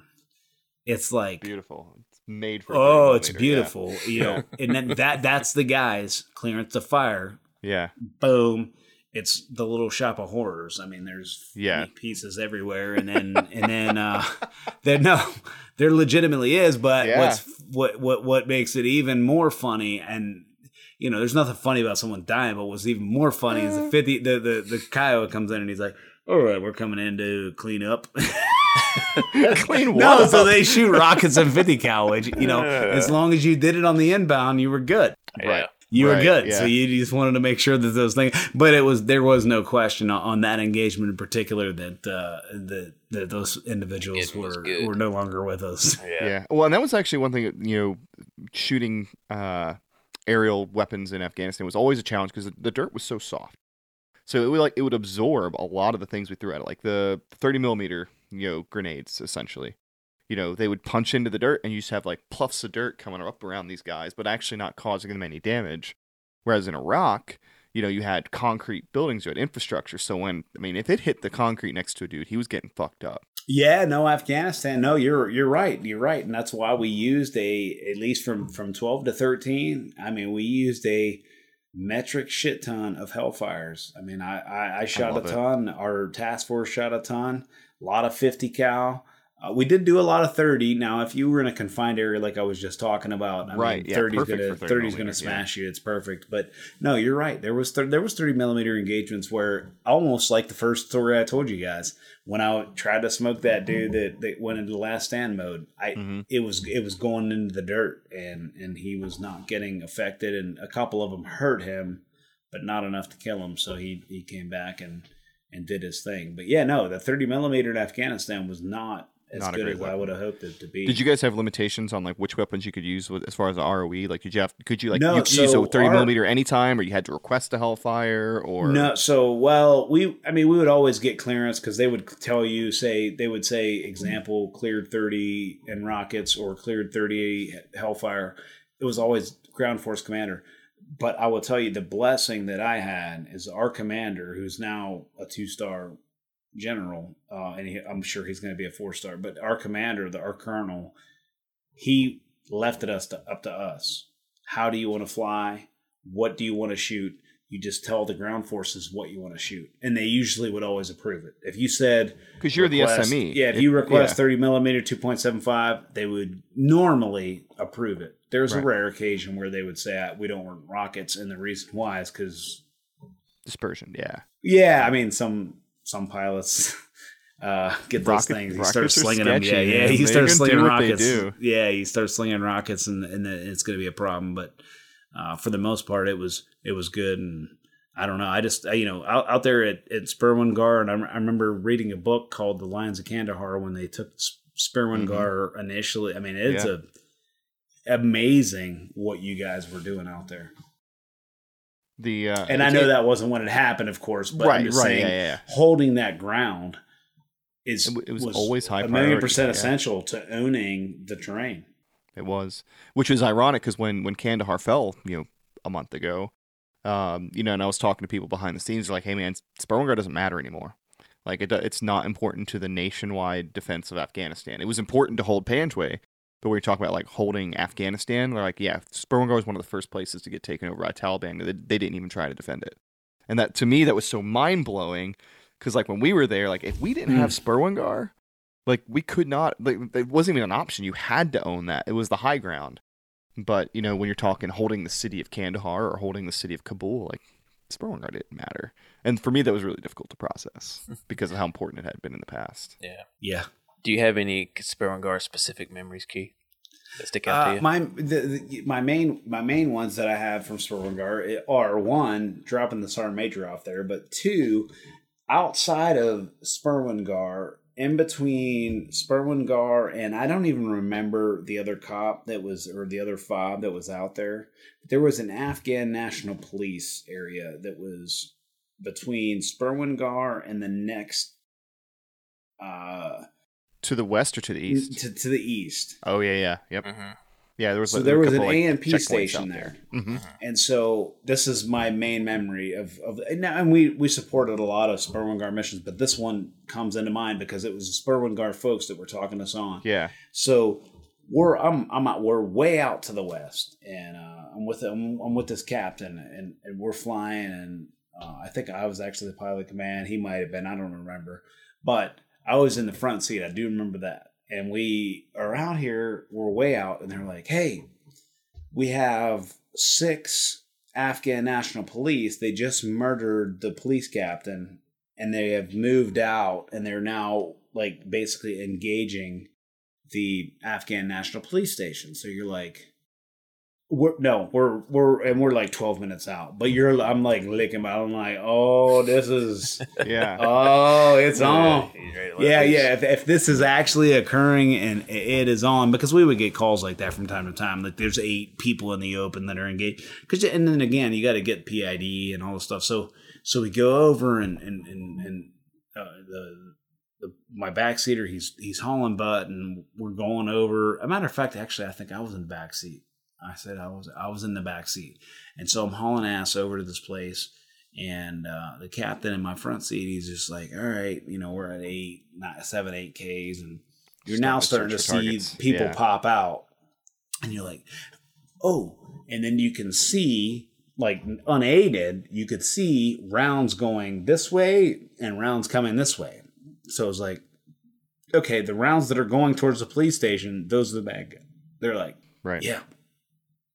Okay, so we go in, and here's what makes this story actually really, really funny. Those 6, we serviced like 3 of them. We prosecuted 3 or 4 of them on the inbound, because 2 of them decided to go in this little cove, which they thought was a good idea, but he had them in the FLIR and dumped the rounds in there, and of course that they were dead. But then after that, they scrambled, and so they're running in this abandoned village. And this is, again, 100% true story, because people are going to watch this that have been deployed, and they've heard this story.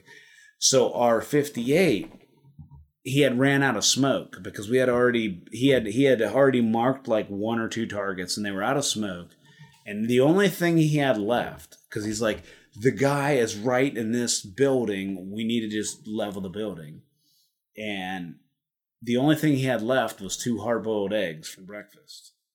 So he's in a 58, and he friggin' chucks these 2 hard-boiled eggs out. And we watch him, and like, oh, shit. And then there we go. Boom, boom, boom. We got him. That's awesome. Hard-boiled eggs. True story. Hard-boiled eggs to mark targets, because they were out of smoke. They usually had 2 smokes or 3 smokes or whatever they had, but no, he marked a target.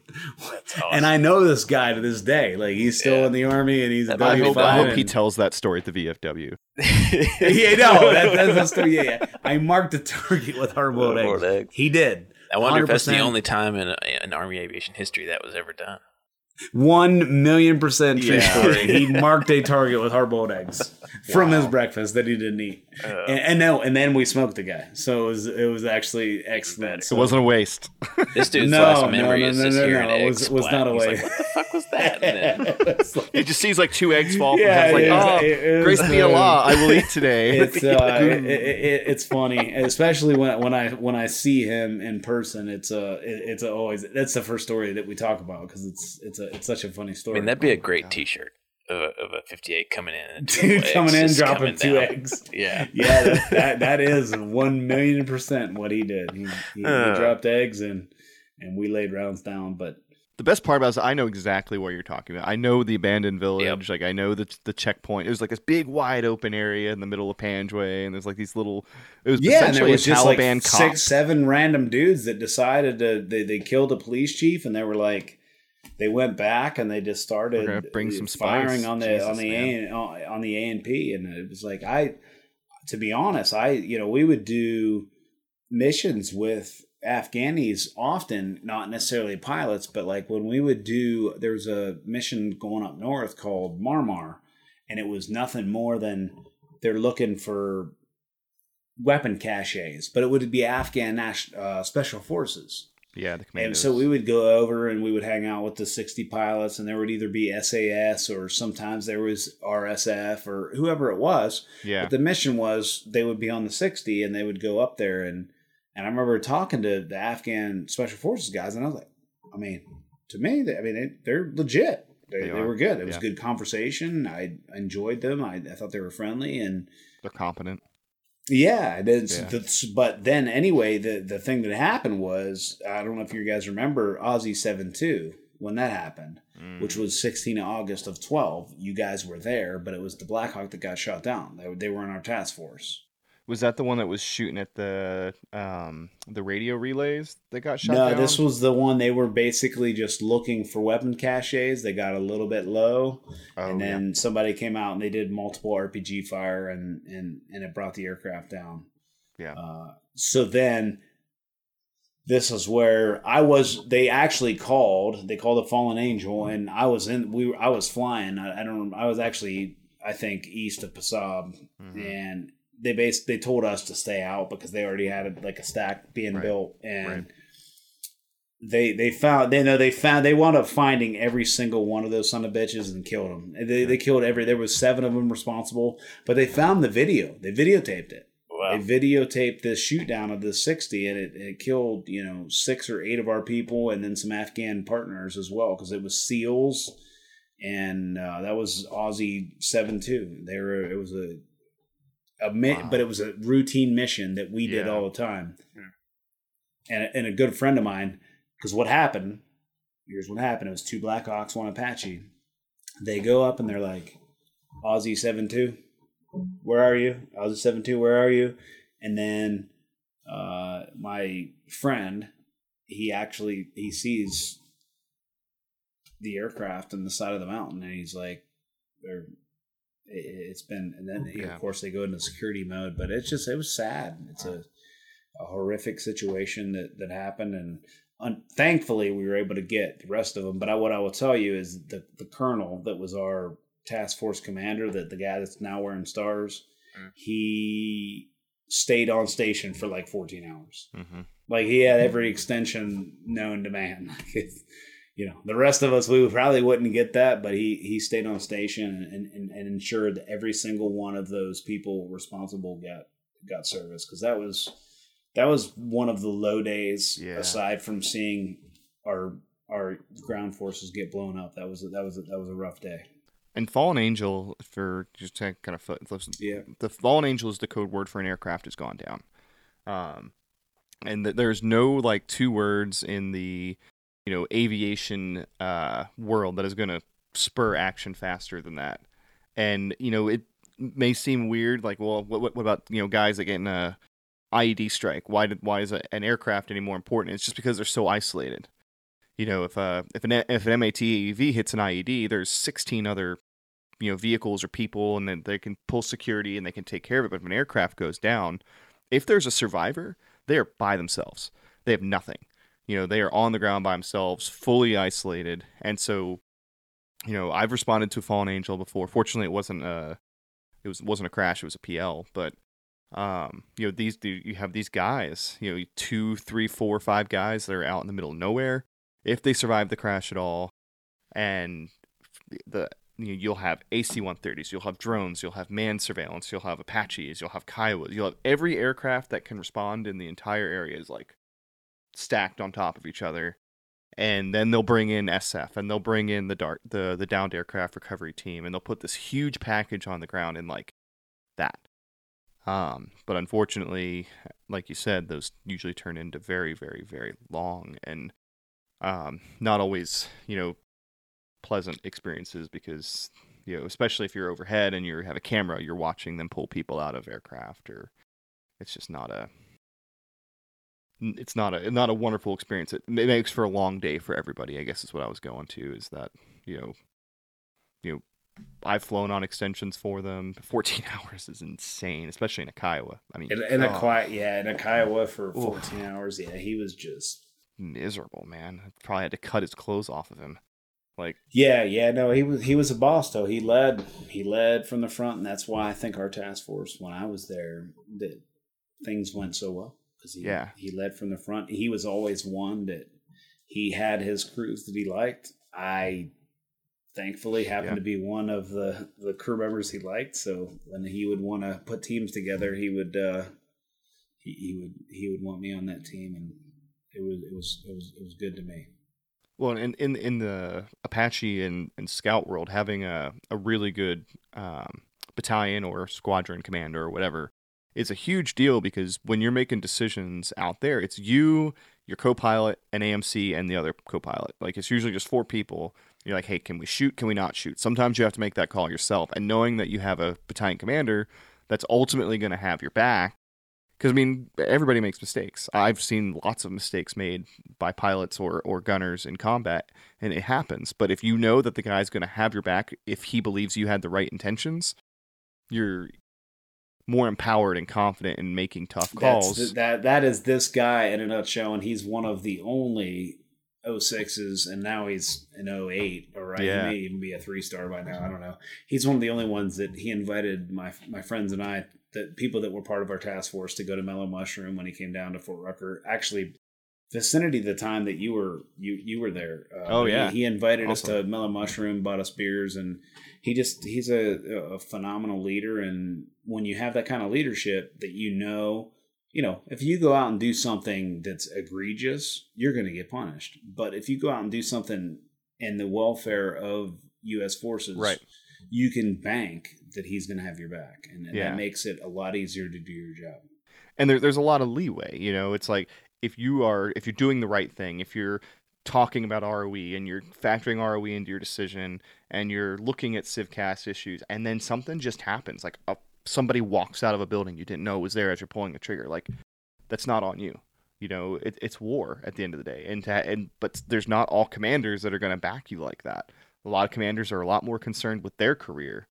So yeah, right. And 100%. it's, I've had some phenomenal ones, and I feel like in aviation, there's no like mediocre commanders.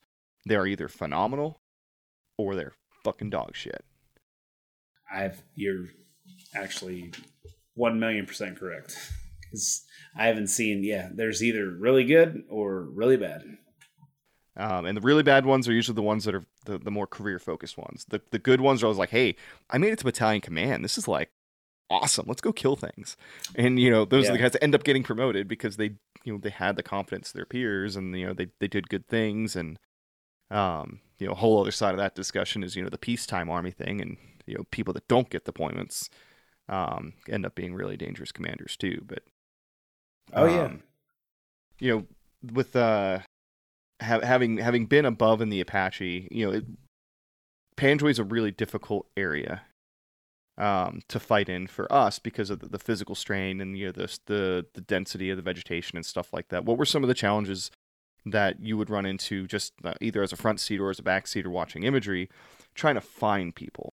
Finding people was horrific. When we would get troops in contact calls or even medevac calls where that there's potentially still hostiles in the area, it was near impossible because it was so thick. I mean, you can think of like the draws of North Carolina, if you will. I mean, you've been there, so but for the audience to draw out like a heavily wooded green wood line that you're trying to find a human being in, and the FLIR is good, but it's not that good. Right.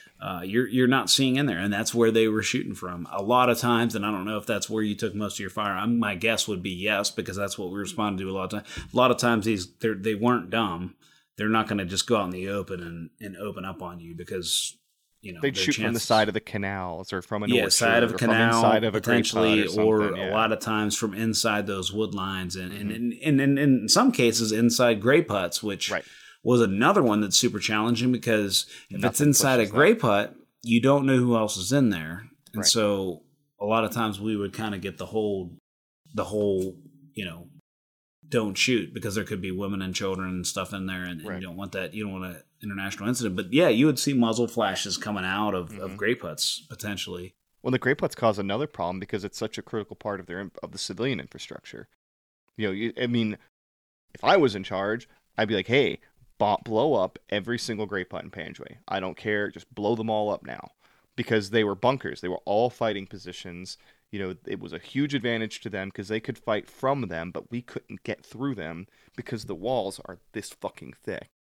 Like, even a Hellfire, I mean, you would need to put it through the door to kill somebody inside of it, or down through the roof. But again, like, that's their living. Like, grapes are their living. If you blew every single one up in Panjwai, you'd turn 300 Taliban into 30,000 of them because everybody would be pissed you just took away their way of making money.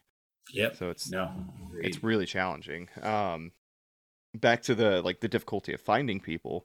I know, fellow infantrymen of mine would always get frustrated with Apaches sometimes because, like, why can't they see it? Why don't they see it? Like, why are they so far away? The Kiowas are 5 feet above our head. They can see it.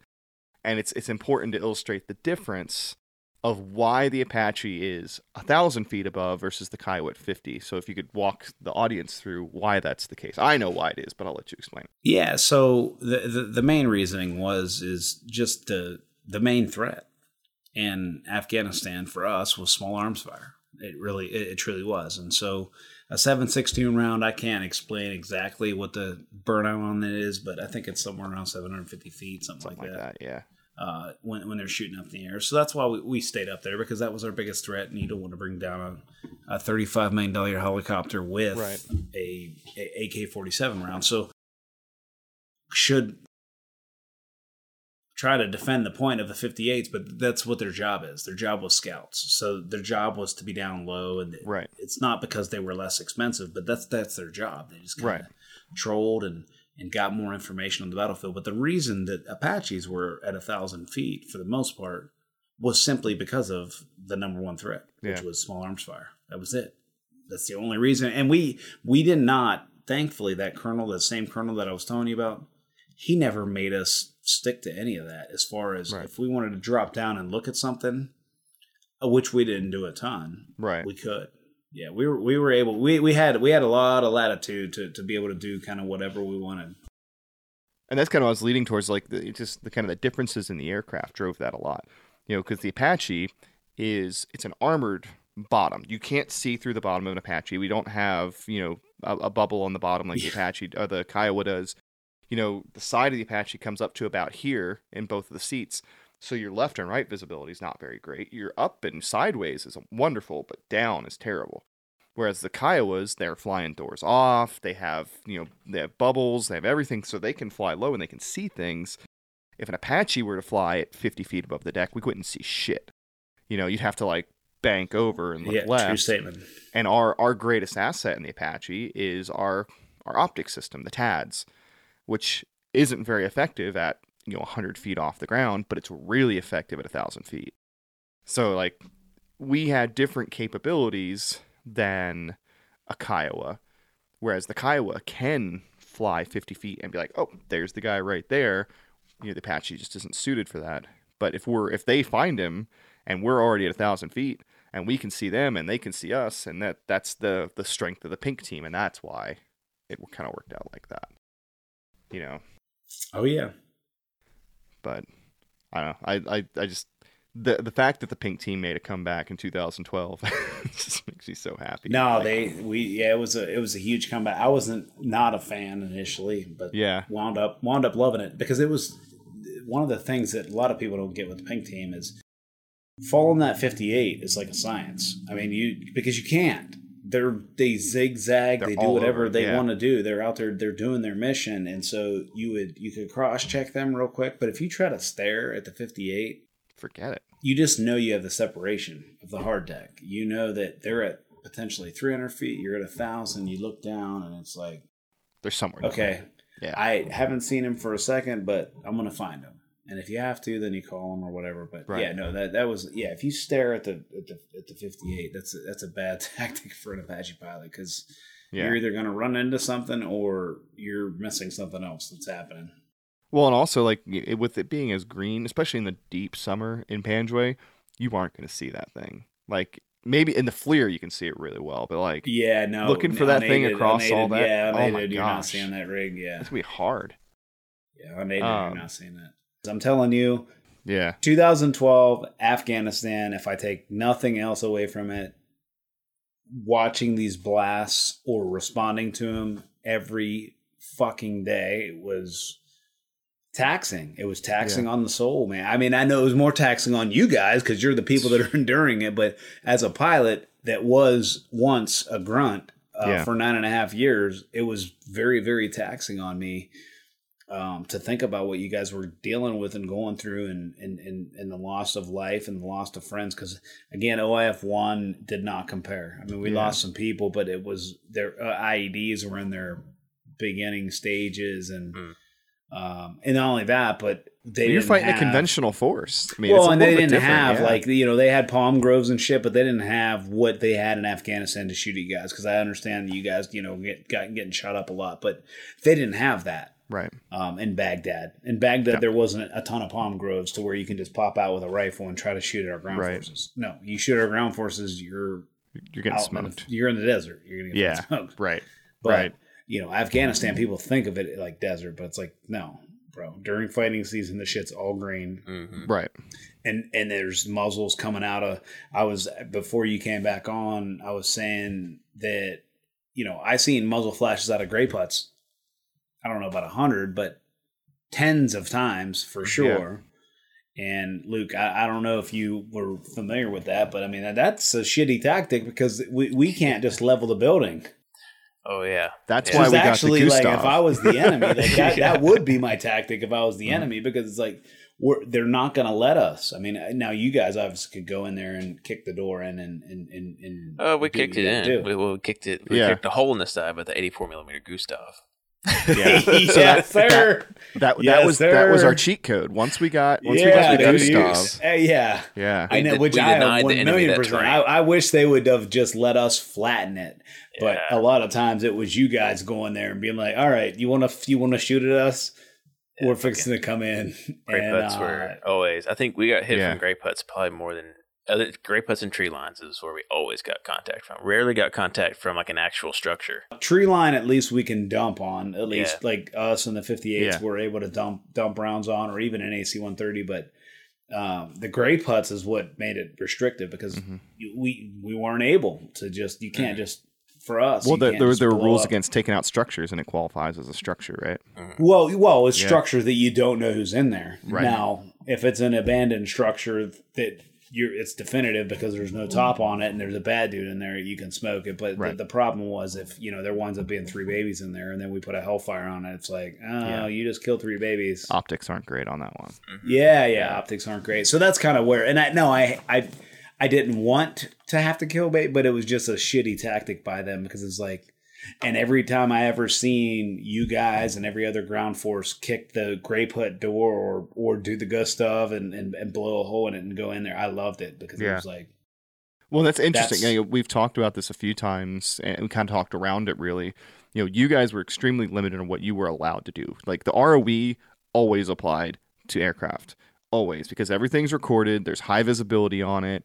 It's the news is always going to report on it, all that kind of stuff. But we didn't even though we had ROE, we kind of really didn't. If we were getting shot at, we could do whatever we had to do. Oh yeah. If it was a weapon that we could employ, we could fire it. Yeah. So like gray putt, we could take that thing down. If we had our own weapon system, we could take it down. Well, and I don't know how shitty things got for you guys after. I was talking to Curtis about this last night, but if you remember, Luke, the Robert Bales situation, that was a huge deal for us because that was our Belém Bay Doom 02, the guy we worked with all the time. That he was out of there. He was a JTAC that was out of Belém Bay, and so Belém Bay happens. This shithead goes out and he kills 16 civilians because he's seen his buddy get blown up. But supposedly he's a murderer, obviously. So he goes out and does what he's got to do, and they're pushing the gates the next day. And it's like, okay, what? You can't let them get in. You don't want to shoot a bunch of other civilians. That's not going to look better. So it was like, how do we fix this? And the how was. We send Apaches out there and then dispense flares and try to push them back from the gate. And I wasn't on that crew, so I'm not acting, I don't want to say that I was, but they came up with the term super weather crews. So they put some senior pilots together and they went out and they were flying around. It was half-mile visibility. There was a nasty dust storm. I don't know if you guys remember when that happened, but there was the dust storm was terrible.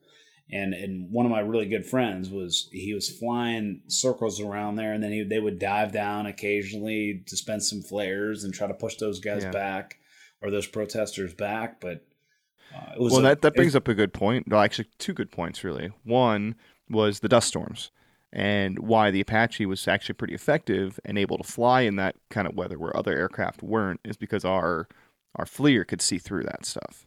So it was a little bit safer for an Apache to fly in that kind of condition than, say, a Black Hawk or a Kiowa, because they had nothing. They had their naked eye. That's all they without had. a doubt, without question. It was super sketchy for them. But for us, it was like kind of scary, but we're fine, because we have the FLIR. We could always switch to the FLIR. And the other thing was this idea of the super weather crew, which just no, I think it's the dumbest thing in my I've opinion, ever. It's the dumbest. It's the dumbest idea ever. And I'll tell you. So I'm friends with I made friends while I was there with a W5 that was attached to us, and he wound up becoming kind of my mentor. And I mean, he thought it was a dumbass idea. It's like, this is just, you don't have a super weather crew. You're a pilot, or you're not a pilot, but right.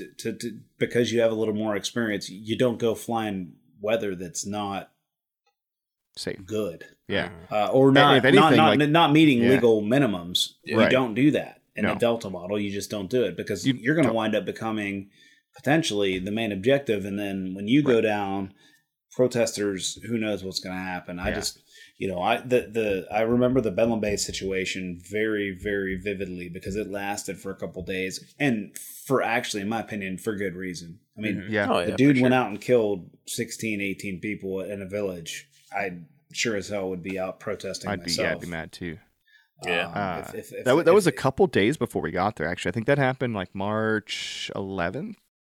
And we were on the ground. We were wheels up from Fort Stewart on the 17th. Yeah, your time frame. That sounds perfectly right there, because they wound up taking that jabroni over to Kuwait, and Kuwait was like, "Get him out of here. He's not staying here." And so he was in Leavenworth. They moved him back 4 to days Leavenworth, and he tried to say he's seen his friend get his leg blown off the day before, but it's like, wasn't his why friend. would you shoot 2 and 4 and 6-year-olds? No, that dude was fucked up. Like, he was just and if you want to find out, fucked up. The first 3 episodes of season 2 of the Panjoy podcast are a good place to start. No, I was actually today we had church, and we had my daughter had a thing. On season 2. It's 2 of the people in his squad, right? Yeah, 2 of the guys.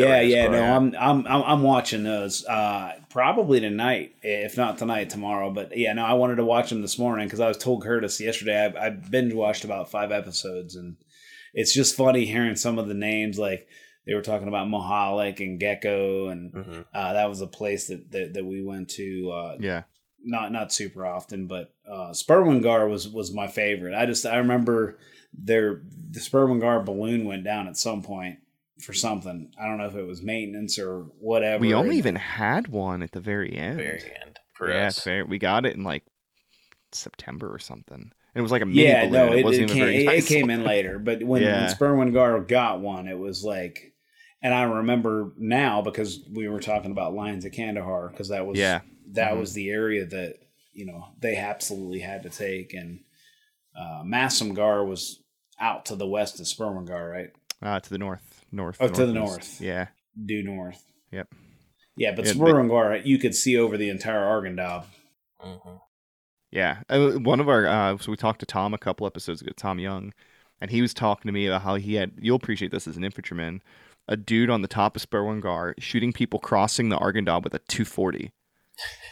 I'm like, dude, that's like a 2.5K shot. That's insane. Sniping. He's like, yeah, dude. I was like, that's fucking awesome. He must have been like fucking 40 degrees. No, that's remarkable. Spurwingar, just the way that terrain is built, the way that for us to take that initially and hold it for so many years, it's key. I mean, for us, it was key terrain. We never got really mortared or rocketed. It's more key than Massamgar or even Gundygar, any place like that. It's one of in RC South or maybe in all of Kandahar. I don't know.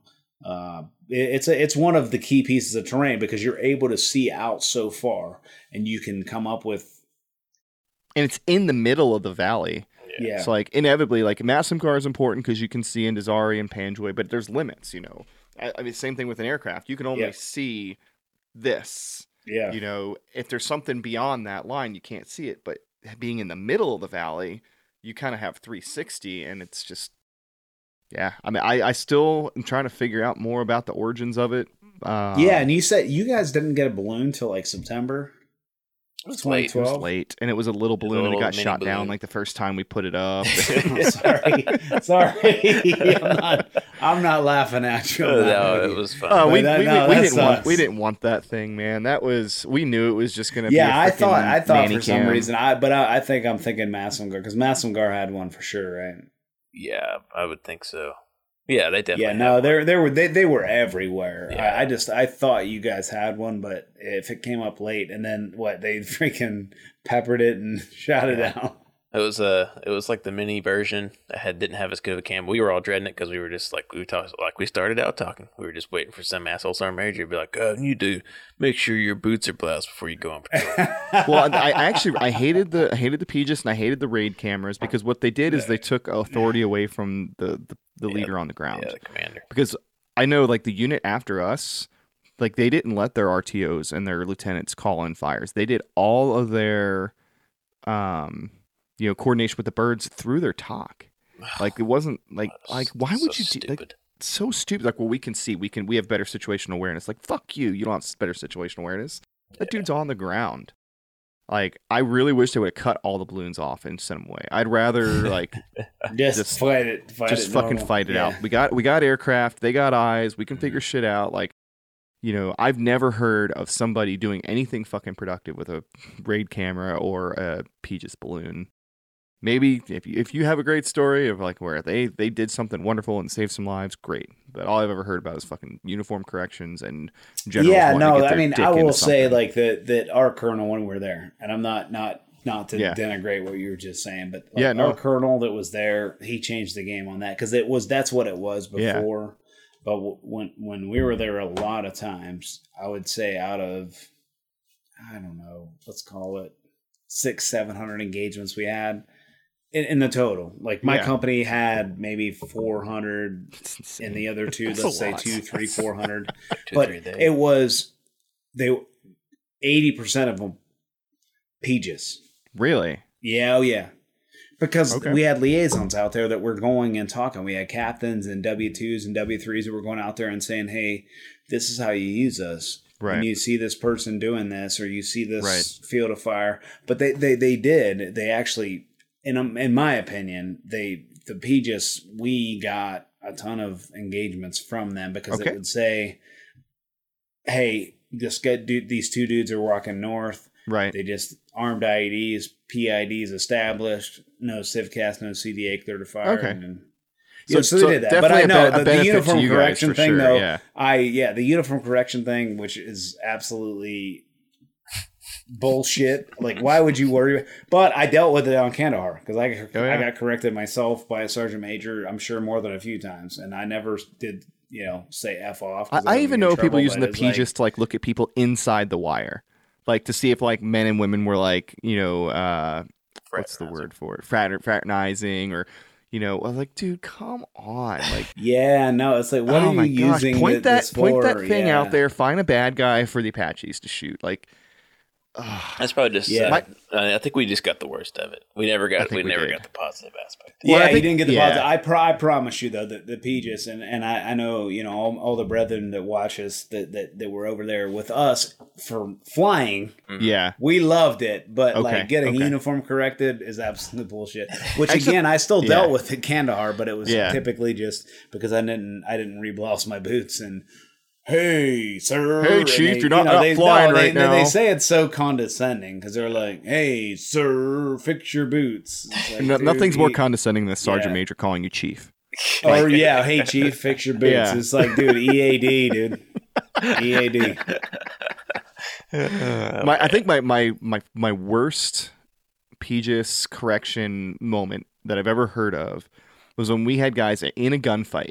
Like, they're fighting. They're behind the only cover that they have, which is this one wall. And some sergeant major comes over the comms from Massimgar. Like, hey, you need to spread out your security. You guys are too bunched up. What? Fuck off. What? Some cat in the talk. Yeah. Completely protected while these dudes are just, You need to spread out. I'm telling you, that's for me, like, dealing with the ground force. I talked about it a little bit earlier in the podcast, but when you hear these young individuals that I happen to be older when I was there, OIF 1, I was not old, but I didn't have, some people call a CCA, some people call a CAS. I don't really care what anybody calls us other than overhead support. But what's something new now anyway was like, of course, everything is new now. It's a whole, both those names are irrelevant obsolete, at this point. So, or obsolete. So, but when you would hear this young sergeant or specialist like calling you, and you can hear as he's keying the mic, and you're like, I know how holy shit. Like, yeah, there's a reason this dude is talking incoherently. It's because there's rounds flying by his head, like right now. There's not rounds flying by my head. So it would always be, and a lot of our guys did it. I'm certainly not saying I'm a lot of the Apache pilots and the 58 guys over there were like, just calm them down, find out where their frontline trace is, where they're at, and then that way we can at least hopefully stop it, if not kill it. Yeah. And that's my greatest takeaway from the Army aviation community to, the ground is that, the Air Force is pretty bad about like, you have to give us a 9 line. It has to be in this order. You need this or you're not going to get a bomb. Whereas the Army aviation is like, hey, bro, I used to be you. I was an infantryman. I was a ground pounder. Let's just have a conversation. Let's just talk. There's no rules right now. Where are you? Where's the bad guys? Do you know where all your guys are? If I shoot this tree line, is everybody clear?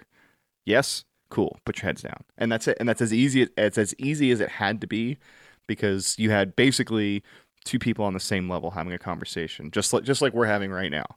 Yeah, no, Curtis, that's I couldn't explain it anymore. I mean, Luke, what is your thoughts on the air support you got over there? I just want to get your opinion because of what you've seen. It's a godsend for us because it made us feel safer. I mean, even if it was almost funny, like clockwork. Like we take contact, birds would come on station. If you got lucky, you get into engagement. But if you left, it was just within 10 minutes. Like within 10 minutes on the clock, we take contact again. And so, but knowing those birds overhead and knowing you guys were on station, man, it was like that respite that we got. Even if you didn't engage, just like knowing that it's there is like a brief respite that we could take. Like, okay, I can take a break, get some water, get ready for the next fight. Whenever you guys had to go across the river to another troops in contact. Because that's all it was. Yeah. It was nonstop, and I think it wasn't every single day, but it was nearly for 365 days. It was nearly every day, and then the only difference is we became better and better at being able to manage it. Because if there was troops in contact here and troops in contact there, and we were only separated by a kilometer or 2, we might leave the 58 on site here, and then the 64 might branch off.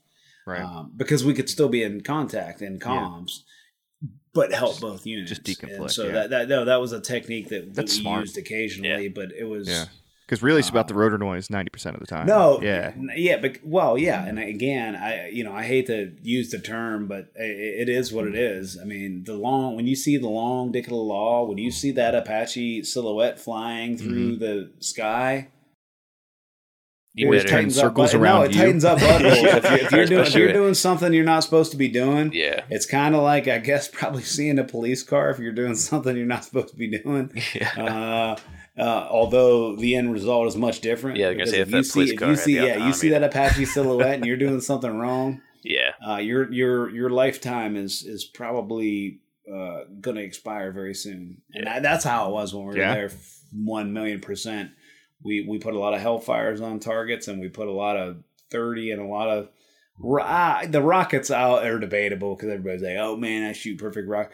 I don't know of any rocket kills we had, but we had a lot of Hellfires and we had a lot of 30, a lot of 30 kills and that task force. And then the 58s did a phenomenal job. So I certainly don't want to throw them under the bus. They did a great job with the 50 cals and their fixed rockets. And actually, there was a funny joke because they were talking about November model missiles. 58 shoots one, and they're like, oh, you shouldn't shoot that because that's for buildings. And they hit this dude, direct hit him, and the guy goes 20 feet in the air and rolls over and then he starts running, but he falls and dies. And it was just like the 58s. They did really well, and yeah. I was really upset when they got divested just because of the friends that I made in that community. But fortunately, a lot of them have came to over to the Apache. Yeah. Including the individual, like I said, the W5 that was throwing eggs out to mark targets. Because I'm telling you, that is the Eggman. That is a true story. That's one for the books. And they've brought a lot to the Apache community as well. Like they absolutely did. They've changed it. Did. I hate a lot of them. There's in the task force I was in, ones that were very, very good weren't asked to come back, and that's that was sad for those guys. But most of them are doing good. I know for us, man, the pink teams, and when we heard Dark Horse on the radio, like there were some folks that come flying every once in a while, man, but Dark Horse had a lot of weight for us on the ground, so we appreciate you boys being up there overhead, the old all-seeing eye in the sky. So, but Keith, the way we close these things out typically is we just kind of hand you the reins, man. Is there any, whatever you want to say, air out, get out there, whatever you want to tell folks, let them know about the Apache communities or whatever's on your mind, just let it rip, man. Yeah, no, I definitely want to thank my family, my wife, Jamie, and my three kids, Reagan, Noah, and Jordan, for giving me a good life. And then I certainly want to thank all of the mentors that I had in Afghanistan: Roger Graff, Sean Perez, Ed Mobley, who was a lieutenant that I had, Ben Strong, Aaron Mitchell was my SP. There's some Eric Dillman. There's just people that I wouldn't be where I'm at without them. Mm-hmm. And then certainly plugging what you guys have on your site, which I'm certainly getting ready to donate to, is to get these Afghan refugees some help. And I'm getting ready to donate to myself. I'm going to do $100 tonight when I get off the podcast. Thanks, so I would hope that a lot of you that are watching this podcast, and I think your subscribers, it hopefully goes up by 30, 40, because at least 30, 40, maybe hopefully awesome. 100. That's a big bump. Because I think there's a lot of folks that wanted to hear my story, and I appreciate you guys letting me tell it. So that's really what the main people that I have to thank, and I want to get help those Afghan refugees. And I'm gonna, like I said, I'm gonna throw 100 at it as soon as I get off this podcast tonight. So I would recommend that the other folks do the same, and let's help these people find some peace after all the hell that we're talking about, that we just got done talking about for the last 2 hours. Yeah, for sure. And I'll close with this. If your response to what Keith just said is, well, we don't know who they are, I don't know if I want them in my community, please unsubscribe to our podcast. Yeah. Keith, thank you for your time. Thank you for sitting around with us and shooting the shit and letting me dedicate an entire episode to telling Apache stories, which means we're going to have to find a way for Luke to have an entire episode about the Gustav at some point. There's a supercut in there somewhere. Yeah. All right, guys. Well, hey, I appreciate everything. And like I said, I'm going to throw a $100 in that account, and I hope that other folks do the same. You guys take care, and thank you for what you're doing. And I look forward to binge watching the rest of the episodes that I haven't seen. Awesome. Please Thanks, do, man. All right. Take care. Thanks for listening to this episode of the Panjway Podcast. If you liked what you heard, head on over to Apple Podcasts and leave us a 5-star review. New episodes every Monday on all major podcast platforms, Facebook, and YouTube. Visit www.thepanjwaypodcast.com for more information.